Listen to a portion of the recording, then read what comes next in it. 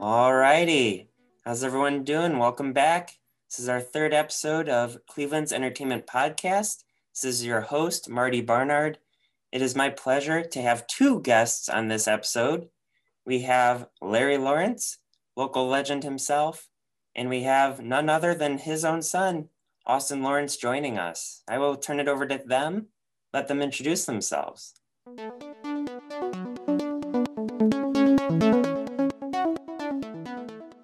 Hi, I'm Larry Lawrence. Been playing music for 40 plus years here in the Cleveland area. Started out in high school, and it's kind of continued from there. So still doing it and still enjoying it. And my name is Austin Lawrence, and I think my first gig was about 13, and I'm gonna be 26 now. So playing for a little bit, started playing more of my own music at places like Grog Shop and Peabody's when those were bigger, and then May Halls was the bigger place then to play, and then most recently have been performing in a acoustic duo with my girlfriend as Monochrome Mary, where we do cover sets. The House of Blues. Yeah, at the House of Blues. Yep. We have two generations of performers here. Yeah. Both local legends doing a little bit different things, but it's been really great. I've had the pleasure of seeing both bands play. And while they are different, you definitely bring some energy out. People love the live music, and it's great to see that there are local bands out there just looking to have fun, looking to play. Yep. So my first question for you is, we can tag team this however you want, but what resources do either of you feel Cleveland provides its local entertainment industry? So what's out there? What can local musicians tap into? I just want to hear a little bit from you. For me personally, this is Larry. Really, to be honest, up until social media, because again, I've been doing this for 40 plus years. So really up until social media, there really wasn't in the, I guess, because I'm an old guy, I guess I would say in the old days, back in the 80s, you had Scene Magazine. That was probably the number one publication where, you saw what bands were playing, where they're playing, musicians advertising for other musicians for bands, that kind of stuff. And that was pretty much it, to be honest. We really didn't have much. Now with social media, you've got Facebook, and you've got all kinds of sites on Facebook, Ohio Music Scene, the Blues, Cleveland Blues Society. And there's several others out there. That's just a few I know that I belong to. So that has made it. And then to jump back, there's been some others that have popped up that are really cool as well, where there's another one I just joined, After the Gig, it's called, where bands put up their shows and how it went, and pictures and videos, and they also advertise on there for musicians if you're looking for musicians. So I think social media has really helped the local music scene as far as that goes, get more noticed and get their word out there a little bit. Austin, what do you think? Yeah, I was going to say, I did more of the singer-songwriter original circuit. And when I was doing May Halls a lot, you had a lot of great people at May Halls. One of them was Dylan Glover, who I'm not sure if he does booking there anymore, but he was a great resource that was doing a lot of the booking for May Halls.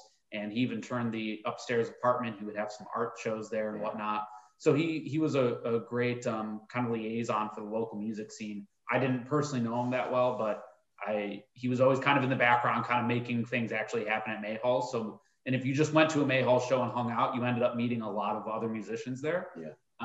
And then for original music, Bravo Artists is a big local company. The person that I always was in contact with was Alex Tucker, who did a lot of the booking for Bravo Artists. Again, not sure if he does now, but I know Bravo Artists is still out there booking shows and whatnot, and they would get bands from all over, local Ohio areas, and sometimes it would be opening up for a bigger group, sometimes it would be an all local show.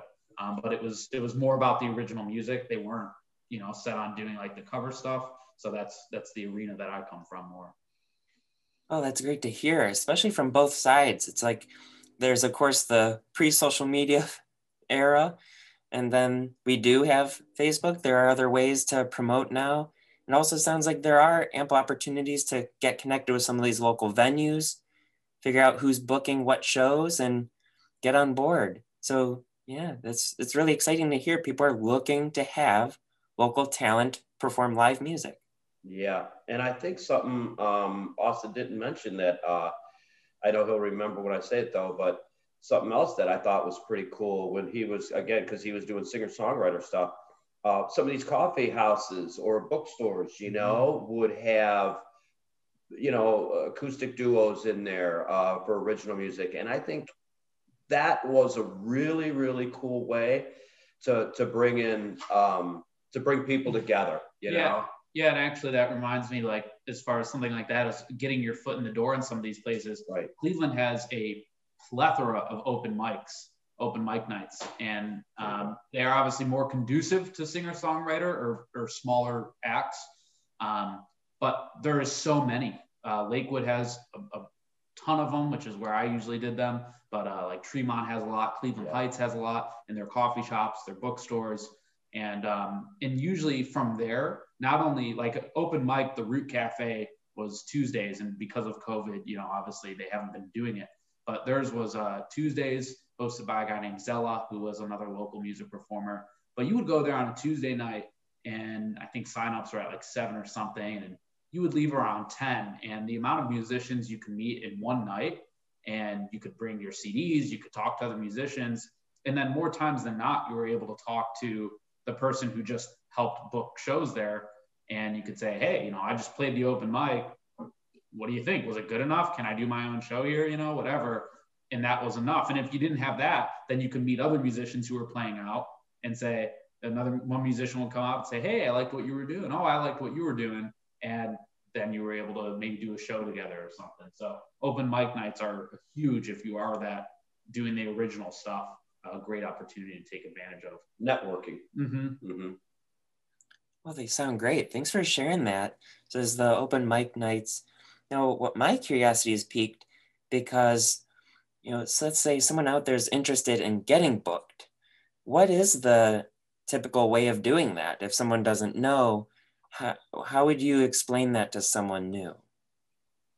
Well, I think Austin actually, kind of led you right into that actually. And for I know for myself, and I know for Austin too, that was probably the biggest way, was doing open mic nights, getting yourself in at some of these places, and not worrying about if you're getting paid or not. Offer to play for free. Parties are great, but realistically, a lot of times parties aren't going to get you a gig anywhere. Whereas these open mics, like Austin brought up, the owners are there, other owners of other clubs are there because they're looking for talent. They're out there because they know musicians are coming out and showcasing their band or showcasing whatever it is that they have themselves. Or, and I think probably that's the best way to get yourself out there and get noticed, is start going to open mic nights. Let other musicians get to know other musicians, let them know that you're out there, and show them what you're doing. Yeah, I mean, I agree with the networking. I'll add a couple things. One of them, so I mentioned Brava Artists earlier, and on their Facebook page, sometimes they would literally have something as simple as, hey, there is a heavy metal show at Mayhall's February 21st. We're looking for an opening act. Comment your band's name if you guys want to play. And it would be something as simple as that. And then, you'd comment your band's name, and then whoever was running that post would look, and they might just reach out to you. Sometimes it's as simple as that with social media. The other thing I would say is it's an industry on the small or the large level where you just have to be very forward. And it can literally just be as simple as going on somebody's website, let's see who the talent buyer is, clicking on their email address and shooting them an email. Hey, my name's so-and-so. I have a band blank. Here's a couple songs that we do. Here's, a video of us performing live. Here's our Facebook page. And they may not respond, and it's very possible they don't, right? But they also may. I mean, I've definitely gotten gigs by literally just doing that. By just, hey, this person books at so-and-so. Send them an email, give them a couple songs, give them a YouTube video, Facebook, and they reach back and they're like, hey, I actually like this, yeah, let's do something. And then the other thing is, I don't know how popular it is anymore, but, it used to be called working the line. And again, this was always for more like original stuff, but you would see this in two ways. So working the line, like House of Blues would have a big show, right? And so you'd pick out a show that was doing your type of music, and you would go to that, not to the concert, but you'd go and hang out at the line outside that people were lined up for that show. And you would pass out your CDs. Maybe you had a card with a QR code that led to your Facebook or something. And eventually, again, you would just network and you'd meet somebody else. Oh, hey, dude, that's cool. I'm in a local band too. We're actually doing a show. I'm going to make sure I check you guys out. So that was a big thing that used to happen a lot. Like I said, I don't know, COVID has changed everything. So I don't know what this will look like post-COVID, but, working the line or hawking the line was a big thing that people did. And it just referred to hanging out at a show of someone's music that's like yours and just passing out your stuff for free, and seeing how much feedback you get from that. That's a great way. It's great to hear that you can pretty much make these opportunities, like just grab them by the horns, make these mixing opportunities, go out and network. And whether you're on the line, whether you're on the email, or whether you're at the open mic, these are your opportunities to connect out there. It's amazing that something that might seem small or something that might seem easy for rejection, like the email, might just be your doorway in. So that's awesome to hear. It's an industry that I think, as much as obviously it's been improved by social media and those kind of things, it's an industry that is still old school in the fact of networking and word of mouth. Yeah. That's really how you're going to make everything happen. You could do a social media post all day, but if no one likes your page or doesn't know about you yet, it's not going to go to anybody. Well, how do you get them to like your page and know about you? You go to places and you talk to people and you tell them about you. Yeah, that's right. So it still goes back to just, even, pre-social media, you just got to get out there and talk to people. That's how you're going to make connections. Yep. It is so cool. So shifting gears a little bit, how would you say Cleveland's music industry, even if it's just local artists or even some of the bigger acts, how are we connected with some of these other hubs that you might think of, like LA, New York, even some international audiences? For me, I don't see a lot of that connection. I think it kind of stays. Each city kind of has their own thing. You go in Chicago, and they've got, and I've been in Chicago in the music scene there, and not playing, but I've been there and seen some of the things that, some of the local bands there. And I see how they, and it's, everybody's kind of like in their own little bubble in each city. Now, to the question, I think it would be great if we could come up with a way to kind of bring all of that together, bring some of these outlying places together and go, hey, what are you guys doing in Chicago? And maybe get some of these local bands to try to get back out there, and maybe to be able to go to Chicago. Maybe you got a band here in Cleveland, and if we did have some type of network that connected, then, hey, we're playing Cleveland, but then, next month we're going to be in Chicago, or next month we're going to be in North Carolina, wherever. But right now, I don't think it goes back to what we were saying, basics again. Well, if you want to do that now, you just got to kind of do exactly what you're doing here in Cleveland, there in Chicago, or in New York, or wherever else. Yeah, I think to add to that, something that serves as an advantage, both an advantage and disadvantage in the Cleveland music scene, and again, speaking from the more original side, is that Cleveland has a huge DIY music scene. Everything is, again, how can we do this ourselves?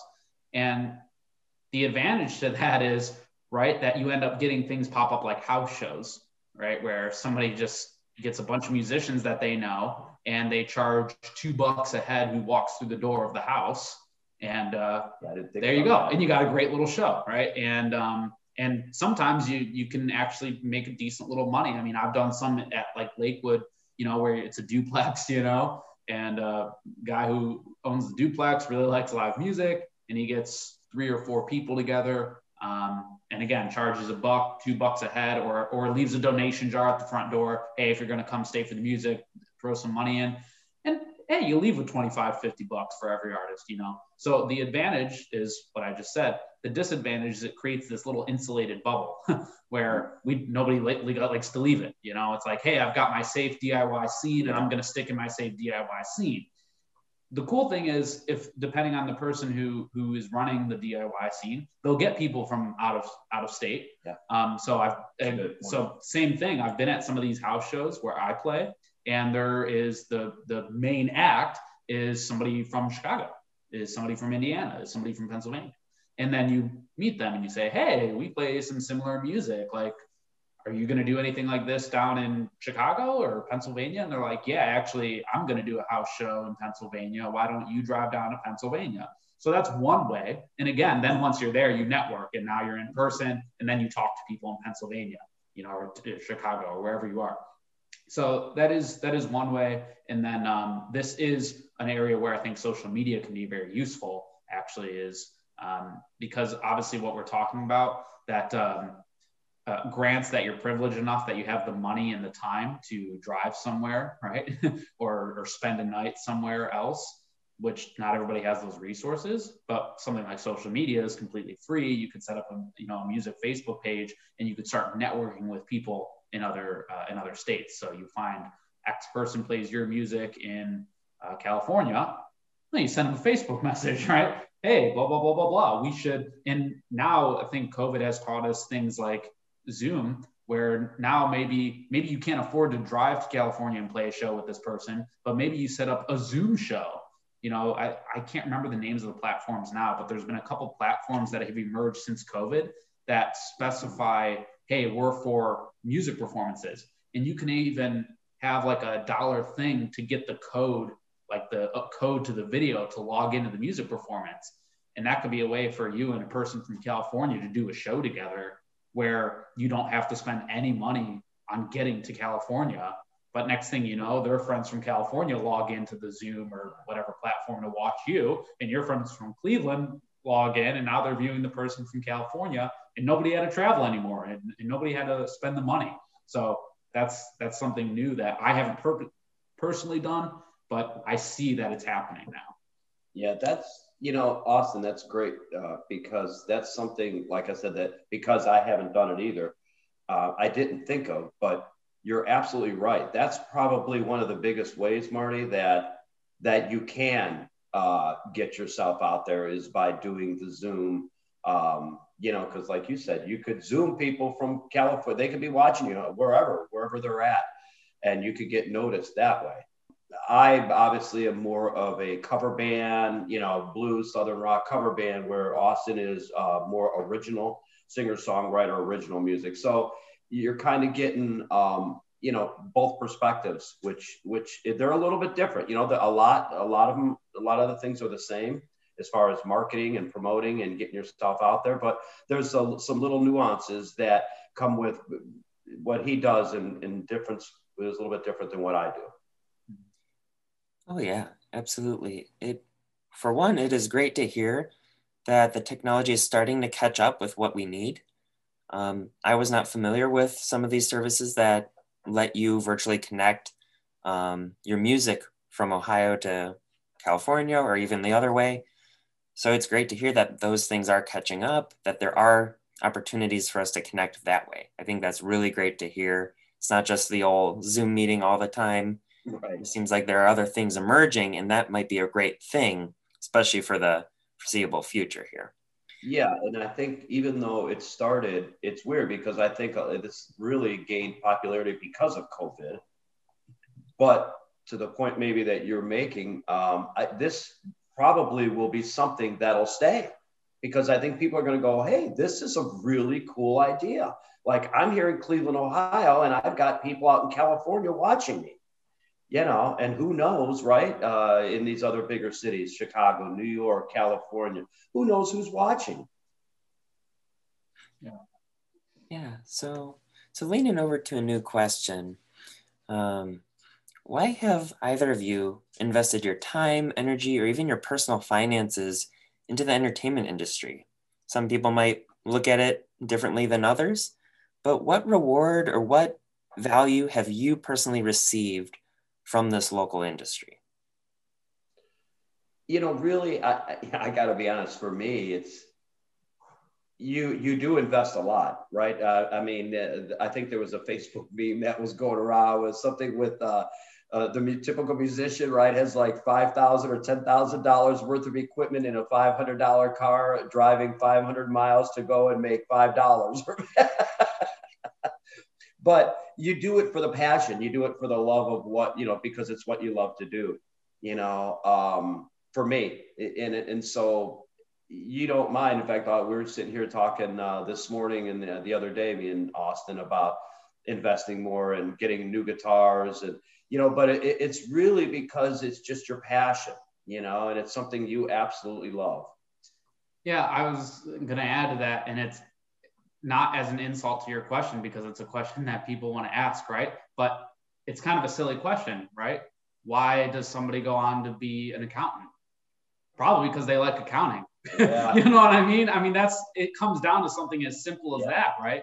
Why do you invest in anything? Because you like doing it, because you enjoy something about it. Something about it brings you a level of happiness that you do it. So why will I invest in a new guitar when I'm still eating the same rice and beans meal? Right? Because I like playing a new guitar, right?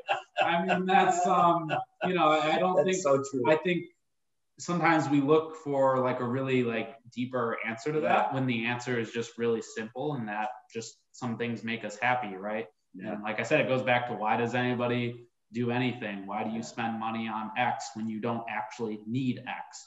Because X makes you happy. And that's all that's needed, I think, sometimes. I think both of us, as with other local musicians, of course, you see it as like your living, right? For some people. But at the end of the day, they like playing music. They like getting other people to listen to music. They see that when other people listen to music, it makes other people feel good. And they like being in that environment. They like having fun. That's what it is at the end of the day. You mentioned something, Austin, about making people feel good. And I think that's a huge part too, that kind of gets a little bit ignored sometimes. Like musicians are just up there kind of for themselves, which you are up there for yourself, because like we just said, in a certain respect, because you're getting enjoyment out of it. But part of it, a huge part of it, is that for any musician, you love to see other people get into it and have fun. And because it makes you, I don't know how I want to say it, but it kind of makes it go, this is why I do this. See, everybody loves this. Everybody's feeling the same feeling I'm feeling right now. That's kind of how it makes you feel like we're all together on this. And I think truly, you hear it, it's cliche, but it's the truth. It brings people together. It's like that one language that nobody really has to learn. You just kind of know it, music, and everybody relates to it. That's awesome. So just leading with passion. 100%. If you love something, go do it. 100%. That's what I'm hearing. Right. Yeah. And I actually, this whole conversation leads me to something new. And I'm thinking, if we could almost ignore this pandemic situation, just imagine it's not happening. Or if you do want to treat that as the current reality, that's fine. But I'm curious, what are the trends with live music? Are you noticing people coming out to your concerts? Are there times where people are like, I don't know, I don't know if anyone's going to come out to this? Or what are we seeing, either with the emergence of these virtual concerts, or what is that opportunity going to look like in the future? Well, I'll answer first. I know for me, during the pandemic, you saw everybody, obviously, because everybody was so, nobody knew what was happening and how this was going to affect. So people weren't going out. But what I have seen now over the last year is that at the end of the day, even with Zoom, and even though people have been doing shows on the internet and all this stuff, at the end of the day, there's still nothing like going out and seeing a live band and feeling the energy, being there with the crowd, So I think that's never going to go away, I guess, is the point I'm making. Live, people going out and seeing live, that's never going to go away, because there's just something to that. Everybody being together. Me and Austin have had this conversation before about everybody being in the same room, listening to a band, and everybody feeling the same feeling. There's something to that that's almost, again, cliche, but almost magical, really, to where everybody's like, wow, we're all on the same page here. Everybody's feeling the same vibe going on here. So I think you're never gonna see people like switch, I guess, maybe to your question, like, you think people are gonna, go out less and because now Zoom is on? I don't think so. I think it's just going to be another added way of people getting themselves out there. But at the end of the day, people want to see you perform live, and they're going to want to come out and see it. Yeah, I would agree with that. There's definitely always going to be something to seeing live music. So it'll certainly stick around. And once people feel even more comfortable getting out, it'll probably increase tenfold the attendance of some of these types of events. I bet. Yes. I think something interesting I think will happen is I think the Zoom or the Facebook Live videos or whatever will now serve as a catalyst for more people to join the scene, because now if you can't get a show, right, if you can't get a live show, well, you just do it yourself. Yeah. Again, you go back to the DIY scene. You post a thing on your Facebook page and you say, hey, everybody, log in 8 p.m. Friday. I'll have a Venmo thing up if you want to donate money, but I'm going to sit and play guitar for an hour. Bam, next thing you know, you don't need anybody to give you a show to let you play on their stage. You've made your own stage. It's the same thing that happened with kind of the decline in going for a record deal. What did people start doing? They started making their own record labels, right? Because they said, oh, well, if Bigwig over here isn't going to give me a record deal, I'll give myself a record deal. I'm just going to make the label. Same thing. Well, if this talent booker isn't going to give me a stage to play, I'll make the stage. The stage is going to be my bedroom, and I'll tell everybody they can log in. And you put people from all over the world really can log in and see you play. You could post a Venmo thing. You could still earn some money. And next thing you know, you get somebody who watches you and they say, hey, they reach out to you. I saw you on, your live video performance. Now you're playing a live show. So I think both things will stick around. The video thing will stick around because it'll serve as a better entryway for some people, but live music will certainly stick around because there really is. Anybody who's been to a live concert and likes a live concert cannot deny the difference in feeling when you're at a live concert versus when you're sitting at home on Zoom or whatever. Absolutely. So it's feeling that energy, going out there and feeling a connection either with the band, or if you are the performer, feeling it with the audience and seeing people sing your songs. Even if you're a cover band and you know the words, you realize that more than half the people out there are singing your music. And, if you're getting that on Zoom, that's cool. Like, it is cool. We're getting these Facebook Live things going. We have these other technologies emerging, like we said earlier. But like, to feel it, to be in the room, feel the drums in your chest is totally different. And I can attest to that. But you got to feel the music, and there is something very human about that. So it's comforting to hear that both of you seem to believe this is not going away anytime soon. Once we're able to be healthy and a thriving population of humanity, we will be able to go back, enjoy our music, enjoy our culture, and get out there and really feel this human need. Yeah, you got it. Exactly. Absolutely.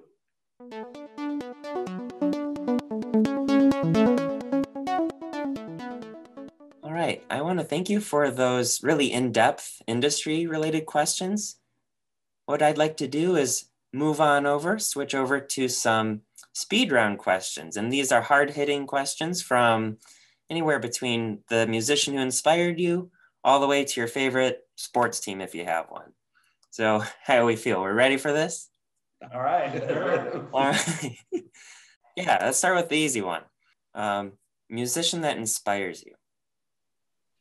Oh, well, for me, does it have to be a musician or a band? Because could be a group. Yeah, because for me, it was, Southern rock probably was the number one influence. I mean, I love jazz. I love all kinds of different type of music. But probably the most influential on me was Southern rock. Most inspired by now, Milk Carton Kids, folk duo, good harmonies, good lyrics, good acoustic guitar playing, raw. It's great. And Larry, why Southern rock? What's the appeal to that? Yeah, I really, I don't know.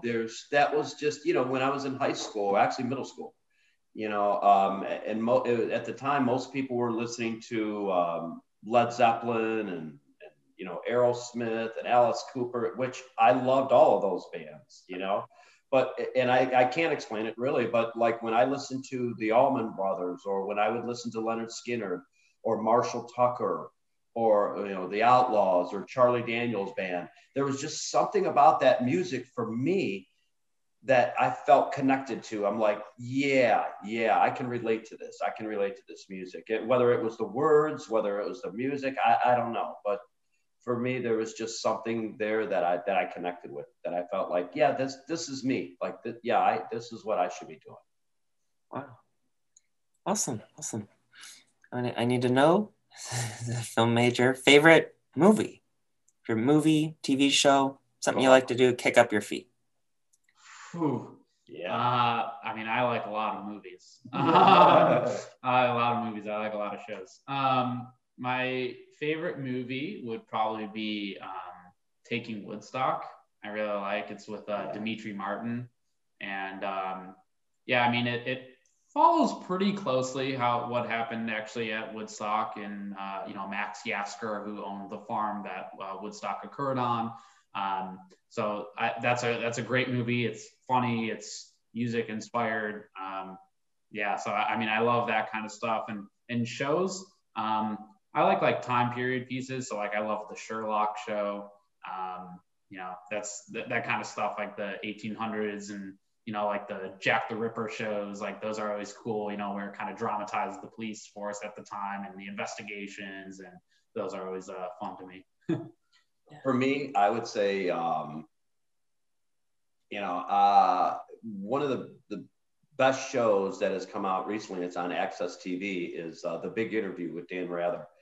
That's probably one of my favorite, where he just interviews just a multitude of different musicians from all the genres. I mean, everything from Linda Ronstadt to, Metallica, to you name it, everything from A to Z. And it really is very, very cool, because it gives you a little bit more insight on a personal level with those musicians, and maybe some of the struggles they went through that you never knew about. So that's probably one of my favorite shows recently, that within the last couple of years, that I've been really hooked on. And then there's the Daryl's House that I love, Sammy Hagar Roadshow, obviously a lot of mine are around the music. So I absolutely love all those shows. As far as outside of music, movies, I'm a big horror guy. So any kind of horror picture, whether it's A film, B film, or C film, it's all, I don't care how cheesy it is, I love it. That is a shock to me, I will say that. Yeah. Horror. Wow. Yeah, horror movies. Yeah, like I said, even if they're a B or C, I don't care. Yeah. Oh, that's awesome. All right, and now I want to know, either of you have one, favorite play, like a theater performance? I would say, I mean, I saw the Blue Man Group, so the theater performance, love the Blue Man Group. But my favorite one that still sticks out to me is Phantom of the Opera.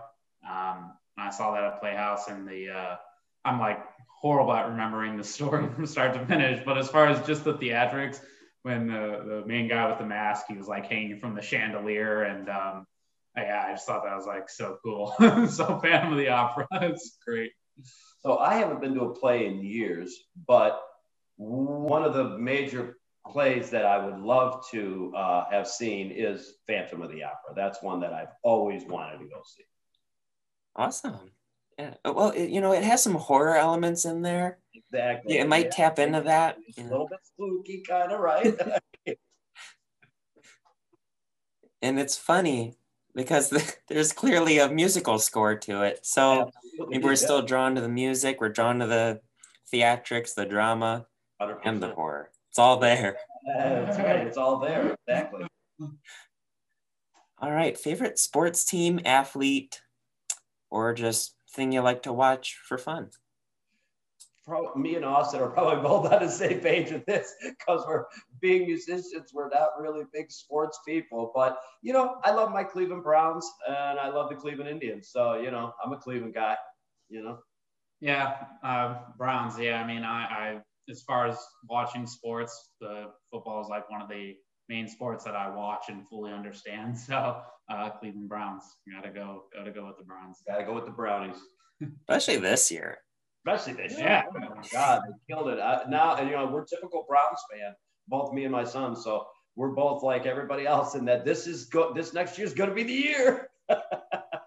If every industry had that one group that had such a loyal fan base, nothing would ever cease to exist as the Browns, because there was year after year, I would have friends coming up to me being like, want to go to the Browns game? Like, sure, tickets aren't all that much. We'll go. And you'd just like walk in and go. But now it's like, okay, those people, bragging rights. Those people are like, yeah, I've been on the Browns train for the past 10 years. Like, all in. You're right. If every musician had that, if every chef had that, could you imagine? No one would ever fail. That's right. You'd always have an audience. That's right, man. Picture of if bands had loyal audiences like that, right? Showed up to every gig you played. It is truly spectacular. Yeah. So my final question for you is if you have a favorite author. Oh, Austin. Austin's the reader. I got a lot. Probably a tough one. Yeah, that's like really hard. Jack Kerouac is probably like the main person I was reading the most of late high school and in my early 20s. And he's from the Beat generation, writes a lot about traveling primarily. On the Road is like his big book that a bunch of college students always find themselves reading. And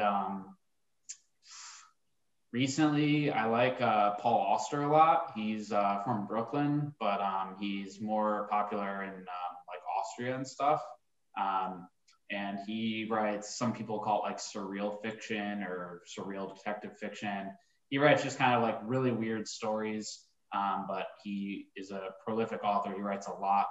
And gotta represent the female authors too. Donna Tartt is fantastic. Goldfinch is like her big book. They made a movie out of it, and a lot of people critique the movie because it rushes it. But the book, I read that actually early COVID. I was during quarantine, and I read The Goldfinch on my porch every day. I was able to sit on the porch for like 6-7 hours and read The Goldfinch, like an 800 or 900 page book. But that is a fantastic book. And our other one, The Secret History, is one of her first ones that I read. So Donna Tartt, Paul Auster, Jack Kerouac, top three probably.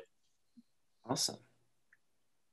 Yeah, for me, I don't read a lot anymore, but probably some of my favorite authors were Don Miguel, I guess, and Leo Piscaglia. Kind of read, it's kind of on the Eastern philosophy side of things. It's just amazing to hear through each interview how well-rounded people are. It's just truly remarkable. You go through some of these questions, it's like, favorite music might be an easier one. You get to some of these authors, you get to some of the sports, it's like, yeah, I'm hearing some stuff. I learn seriously from each answer. Like, wow, there's definitely another world out there. Don't get locked into just one industry. Expose yourself to the art that's out there. And I think that's probably great, Marty. Expose yourself to all that's out there. Reading, music, plays, art in any form. Go to an art show. Art in any form is good for the soul.